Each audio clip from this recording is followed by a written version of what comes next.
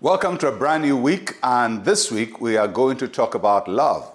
Of course, it's a season for it, but we have to look at it from the Bible's point of view and what God says about us walking in love. And we'll be looking at 1 Corinthians chapter 13, and we'll run through several verses in that passage. Incidentally, 1 Corinthians chapter 13 was one of the earliest Bible passages I had to memorize, and I had to do it in primary school for a school play. So it's a passage that I have some kind of connection to. All right, so 1 Corinthians chapter 13 and verse number 1. Though I speak with the tongues of men and of angels, but have not love, I have become a sounding brass or a clanging cymbal.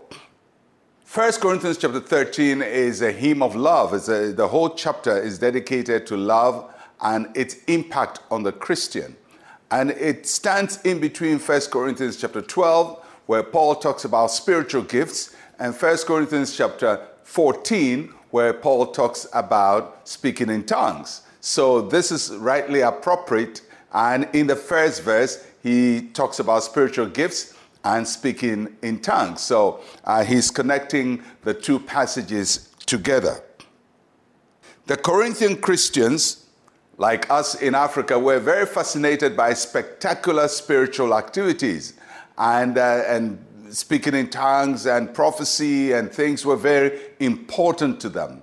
And they were fascinated by it, and I see the same fascination with our world today. And so this message is appropriate, and Paul speaks to these Christians who consider spiritual gifts as more important than any other thing, and he talks about love. And he says two important things here. First, that love makes spiritual gifts meaningful.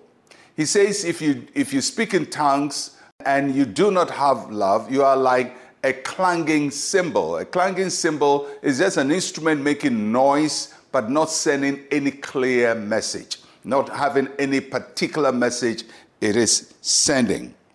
So we can choose to be clanging cymbals and sounding brass. We can just choose to make noise, or we can choose to give a sound or to give meaning and make our gifts and our spiritual lives meaningful.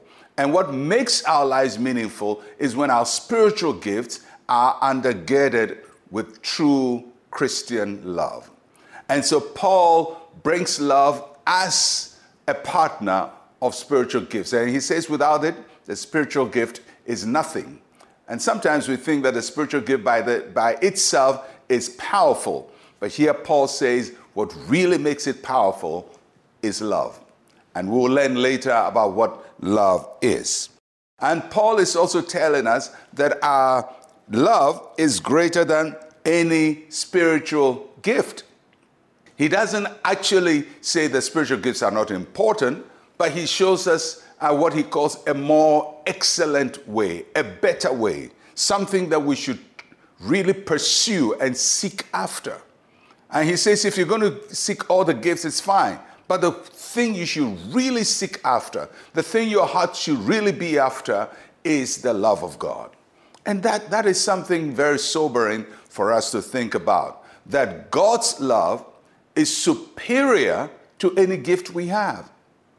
Whether it's a spiritual gift or a natural gift or a talent or an ability we have, no matter how excellent we are, if we don't exhibit God's love, all of those have no meaning and have no benefit. And so as we seek to do great things spiritually and in our natural life, in our professions, in our careers, the Christian's ultimate pursuit should be to walk in the love of God.